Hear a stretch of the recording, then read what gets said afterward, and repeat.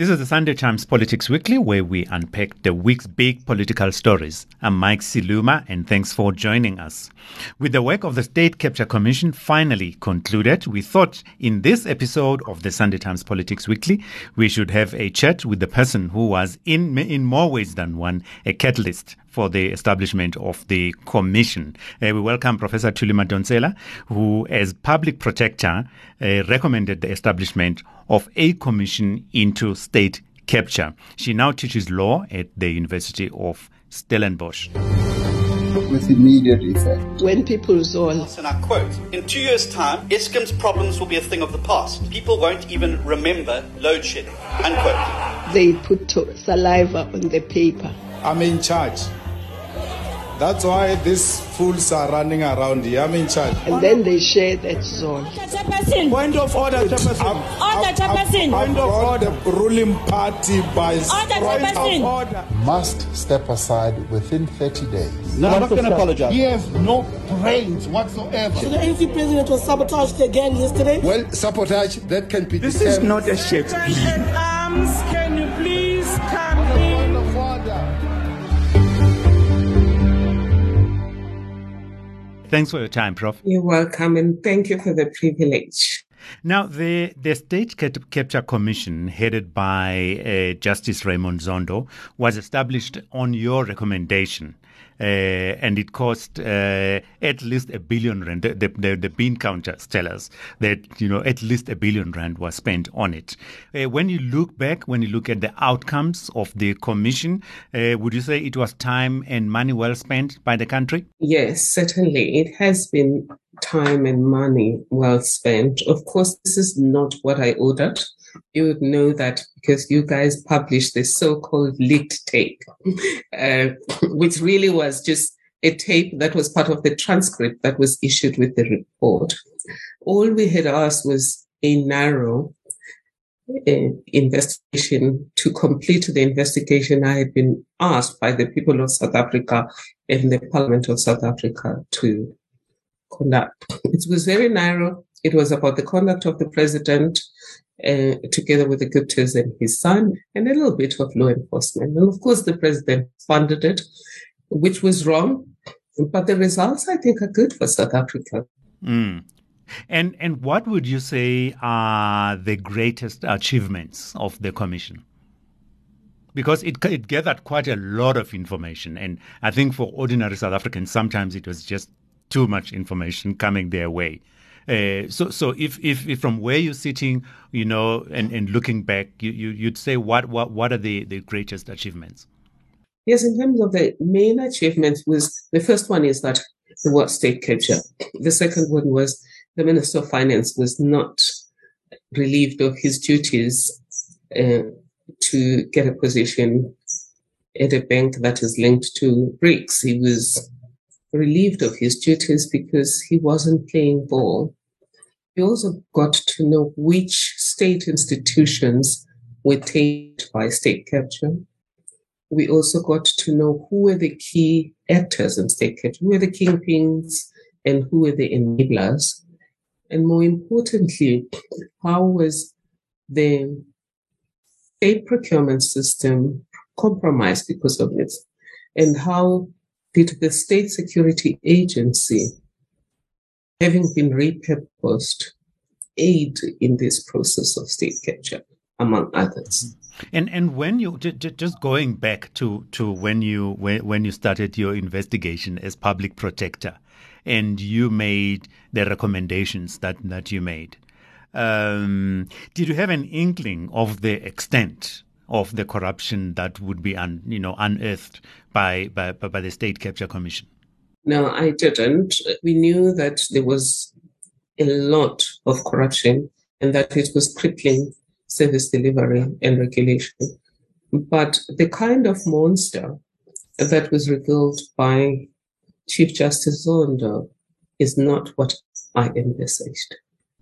Let's talk about the obstacles and challenges that you faced in undertaking the task, of doing your initial investigation into the likes of Nkandla and all of that, because one can imagine that investigating a sitting president and saying things that are uncomplimentary, to put it mildly, or revealing things that he and his cohorts perhaps might not have wanted revealed, would not have been a walk in the park. It was not a walk in the park, but we thank God for the fact that though tainted our leaders are, they respect the rule of law. In a different country, President Zuma could have just shut down my office or fired me, even if it's illegal.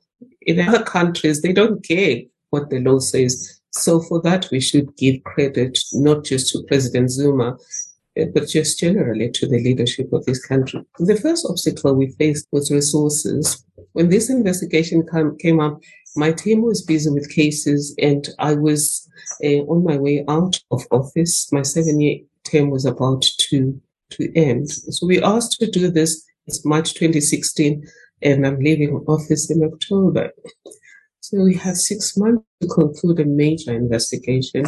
And the teams can't take this because they have their hands full and they're trying to wrap up investigations. So they had to ask for money from government to do this. And it took a while for the Department of Justice to give us half of the money that we had asked for.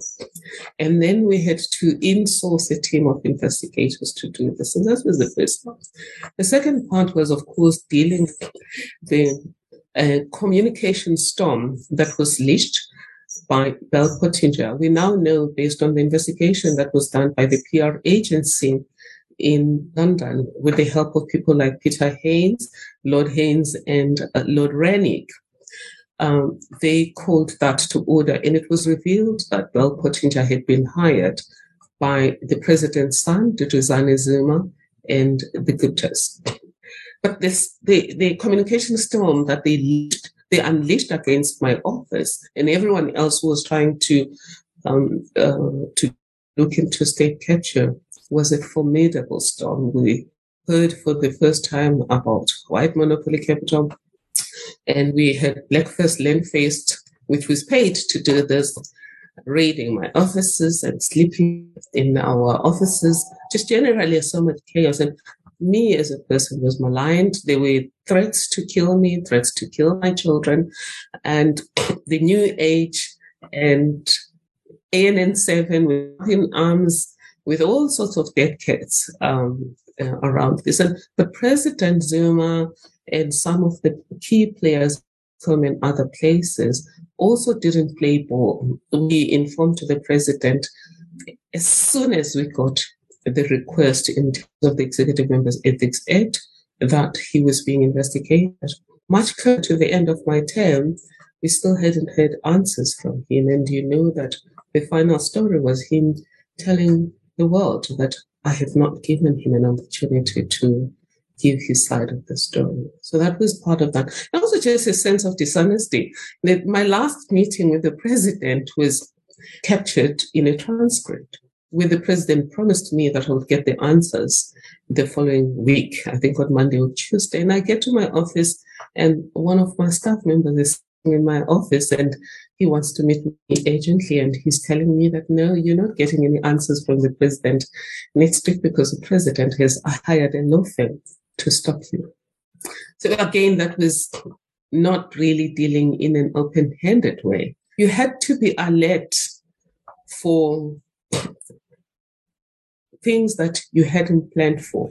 Did you feel? I know that you were saying that threats were made against your life and against members of your family. But did you actually feel vulnerable that something could have happened to you at any point while you were doing the investigation? I certainly did feel that anything could happen. And the way science cars following us, then my protectors taking the numbers and reporting to SARS that this car is following us, but nothing being done. But I must also be honest here, Mike, that it wasn't just me and my family that were in danger. The team that was doing the investigation too was in danger. Because this takes us into another, aspect of fighting corruption, the question of protecting whistleblowers. What role would you say they played in enabling or assisting the work that you did when you were investigating state capture? Whistleblowers played a major role in this investigation. In fact, I honestly think that they are the heroes. Firstly, for us to investigate this, whistleblowers reported this matter to the media. So it starts with the first whistleblower, and the main hero of the story is Mcebisi Jonas, who told the world that he was offered the position of finance minister on certain conditions. And he had no reason to lie. He had absolutely nothing to gain by blowing this whistle. And then we then got others that created the story. Somebody like Masego, Themba Masego, and even the lady that people thought lied. I don't think that she lied, Vici Mento. Trust me, Mike, if you brought the Gupta brothers right now and put them in front of me and said to me, who is who? I wouldn't know. People should understand the cultural differences, that it's easier to identify people who belong to a cultural group or ethnic group than it is to identify. It's very easy to distinguish between Black people, but sometimes it takes me forever to distinguish between one white man from another and one Indian man from another, especially if their features are not too distinct from each other. And therefore, I don't think that Mentor's story should just be discarded like that because she could not fully identify. So she was another key whistleblower. Then there were whistleblowers that assisted us to get to know what happened, the full story now about the money and the financial flows. And we should also thank the people that did the Gupta leaks, because we gained a lot from the Gupta leaks. For me, as public protector and my team, one whistleblower that also deserves a mention, Musilo Mutepo. Even though her story is not included in our report, but she was one of the last people we met. And from her, we got a very clear sense of the spider web, which spider web has been confirmed by Chief Justice Zondo in the final state capture report. Do you think that we're doing enough to protect whistleblowers? No, we are not. We tend to be all afraid of whistleblowers because we all say we want to operate with integrity. But look at how all of these whistleblowers have struggled to get new employment. I think Musilo is one of the few lucky ones, but she also struggled in the first few years after whistleblowing with nobody wanting to employ her, and she almost lost her house. Then you have the one who whistleblew against Spain, and he has had to leave the country. Williams, he has had to leave the country because... Oh, Ethel. Yeah, Ethel Williams has had to leave the country for security reasons, but also employment challenges. We do need to start finding new language, start on how we speak about whistleblowers. I don't even know whether whistleblower is the right term, but we need, in African languages, it's even worse. We don't have a good word for a whistleblower. For example, I once saw a campaign materials, a copy of campaign material from a government department. And in Zulu, the Zulu version was saying, for whistleblower, it was saying Impimpi. So me and you know what Impimpi is. Impimpi were the horrible people that will collaborate. It's not a good person. Exactly. It's not just generally Impimpi, even in olden days, was not a good person. It's a spy. In Zulu, Impimpi is a spy. How Impimpi and whistleblower got confused with one another, I do not know. You've been, reported as being in favor of an amnesty of some sort for people mentioned. And I think a lot of South Africans will be very cross with you for even, thinking that, to say, look, we spent all this time investigating, naming people, naming their crimes, and then you, of all people, turn around and say we must consider an amnesty. I know that it is a matter that people are not in favor of, but more people are warming up to the idea of amnesty. The reality is the people that I'm asking to be considered for amnesty are people that are not in the net yet, but they're in the system. Firstly, corrupt people and thieves do not eat alone or work alone. They have a spider web.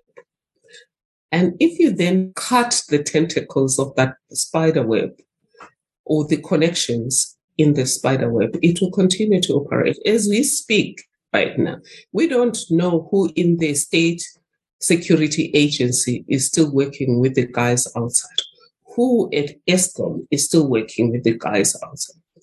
If you don't give these guys amnesty, they are at the mercy of the people outside, because they would be saying to them, if you don't do as I say, I will expose that you are part of us and you will lose your job. So if you lose your job, you end up with nothing, because the person who has exposed you has done it maliciously. They're not going to look after you. And the people who are employing you are not going to trust you. And so firstly, it's just to cut the power of the people outside over the people who remain in the system. That's number one. The second thing is additional information. If we want to prosecute, if we want to get the money, we will get more information from them. They would even tell you what in the system are the fault lines. And thirdly, we can then move them out of the places where they are, because you've got to break this spider web of corruption. Corruption is an organized crime, and state capture is a form of corruption. And it is a crime syndicate with kingpins and foot soldiers. And the amnesty I am suggesting is primarily for foot soldiers. But when I'm talking about a foot soldier might still be an important person. Let's say somebody is a DG. But if their role was minimum, I think they should still get amnesty. If they were not the mastermind, but they enabled this to happen.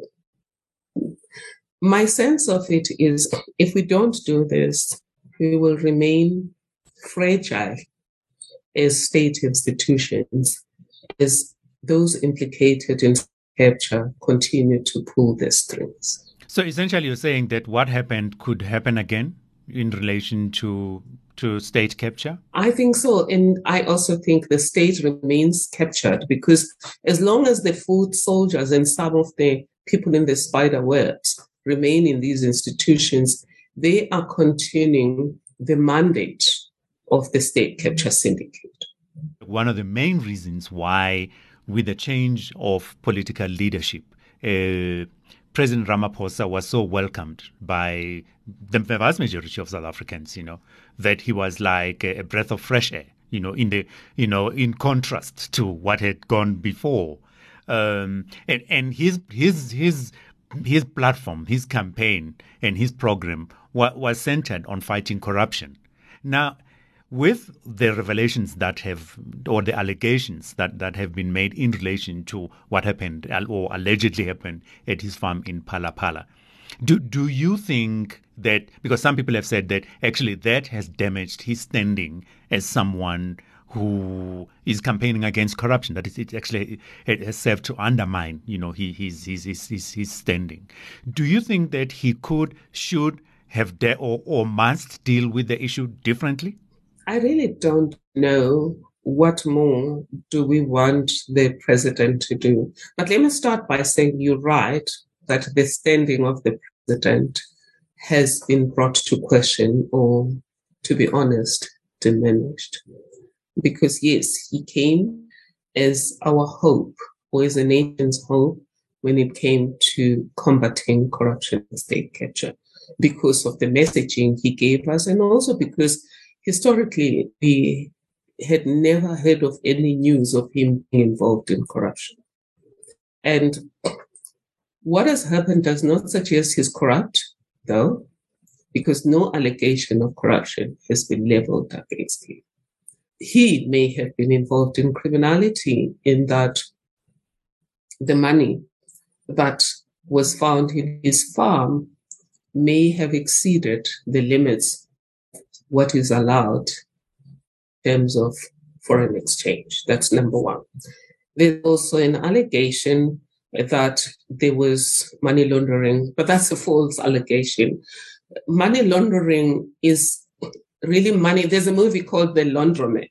If people want to know what money laundering is, it's really just like laundering, doing your laundry. So you take the money that is ill-gotten and then you push it through a legitimate system. It comes out on the other side looking like it came from a source. At this stage, we don't know where the money came from. And if it had been laundered, we wouldn't be talking about money under a sofa or a couch, because we would have seen it on the other side of the laundromat. So there's no evidence of money laundering yet, but there is a clear case that needs to be answered when it comes to having a huge amount of foreign exchange. There is also the questions that have been raised about how the recovery process or the alleged recovery process was executed outside the normal criminal justice system. I, for one, do not question that the president did not report the matter to the police. Whenever there was criminality that affected me, I reported it to my protectors and trusted them to take the process forward. So I would not go to the police station unless, of course, there was burglary or something like that. And I knew that not much investigation was done. Not any of the burglaries we had in my house we investigated. So I wouldn't necessarily question the fact that he reported this matter to his protectors or to his what they call security detail. I wouldn't question that. As to whether he was personally in what happened after that or instructed that should happen, we honestly have to hear from the investigation. But I do confirm with you that this has harmed the nation, has brought to question the trust we have in the president and other politicians that look like they are upright. And then the last thing that I wanted to ask you, Professor Madonsela, is, we often talk about the death of leadership in the country. And I know that one of the aspects of your foundation, for example, is to address the question of leadership. Now, a lot of people hold you in very high esteem. And I'm going to ask you a question that I know you've been asked before many times. Might the country not be better off with people like yourself actually getting in there and, in a sense, dirtying their hands, in providing the leadership that it needs, rather than people like yourself standing outside and passing judgment on how the active players are performing? No, those who teach and advise are not always the best to do the actual thing. So I'm very good at advising others. I'm good at teaching about leadership, which at TUMA, we believe, like you, though, that good people should go into government. I'm not suggesting that those in government are not good people, but I'm saying people should not go to government because they have no jobs. So we're raising young leaders who can be employed by anybody, but to go into politics is part of fixing the ecosystem we want to live in. And we have designed a particular leadership model, which came from experiences as public protector and connecting the dots backwards. At Stellenbosch University, we're even coming back with an instrument that is helping them to do an assessment and implement their policies in the virtual space to make sure that policies that are aimed at good things do not harm some people. So that instrument is about tailoring policies for all to ensure that we not perpetuate social injustice as we try to fix other things in society. But for you yourself, no, leadership, leading, you'd rather be teaching? Teach, advise, adjudicate when they've done something wrong. I honestly think I have a different purpose in life. The way I see it at this stage, it does not include being in the forefront of governance. But I think what I'm doing both at the Tuma Foundation and Stellenbosch University is part of the good that we need to see being done to fix our ecosystem or our democracy. Okay. Professor Madonsela, unfortunately, we have just about run out of time. We'd like to thank you very much for your time and your very interesting perspectives about where our country is going and where it has been in recent times. Professor Madonsela, who, of course, is the former public protector and is currently teaching law at the University of Stellenbosch. I'm Mike Siluma. Until next time, do stay safe, stay blessed, and do good for our country.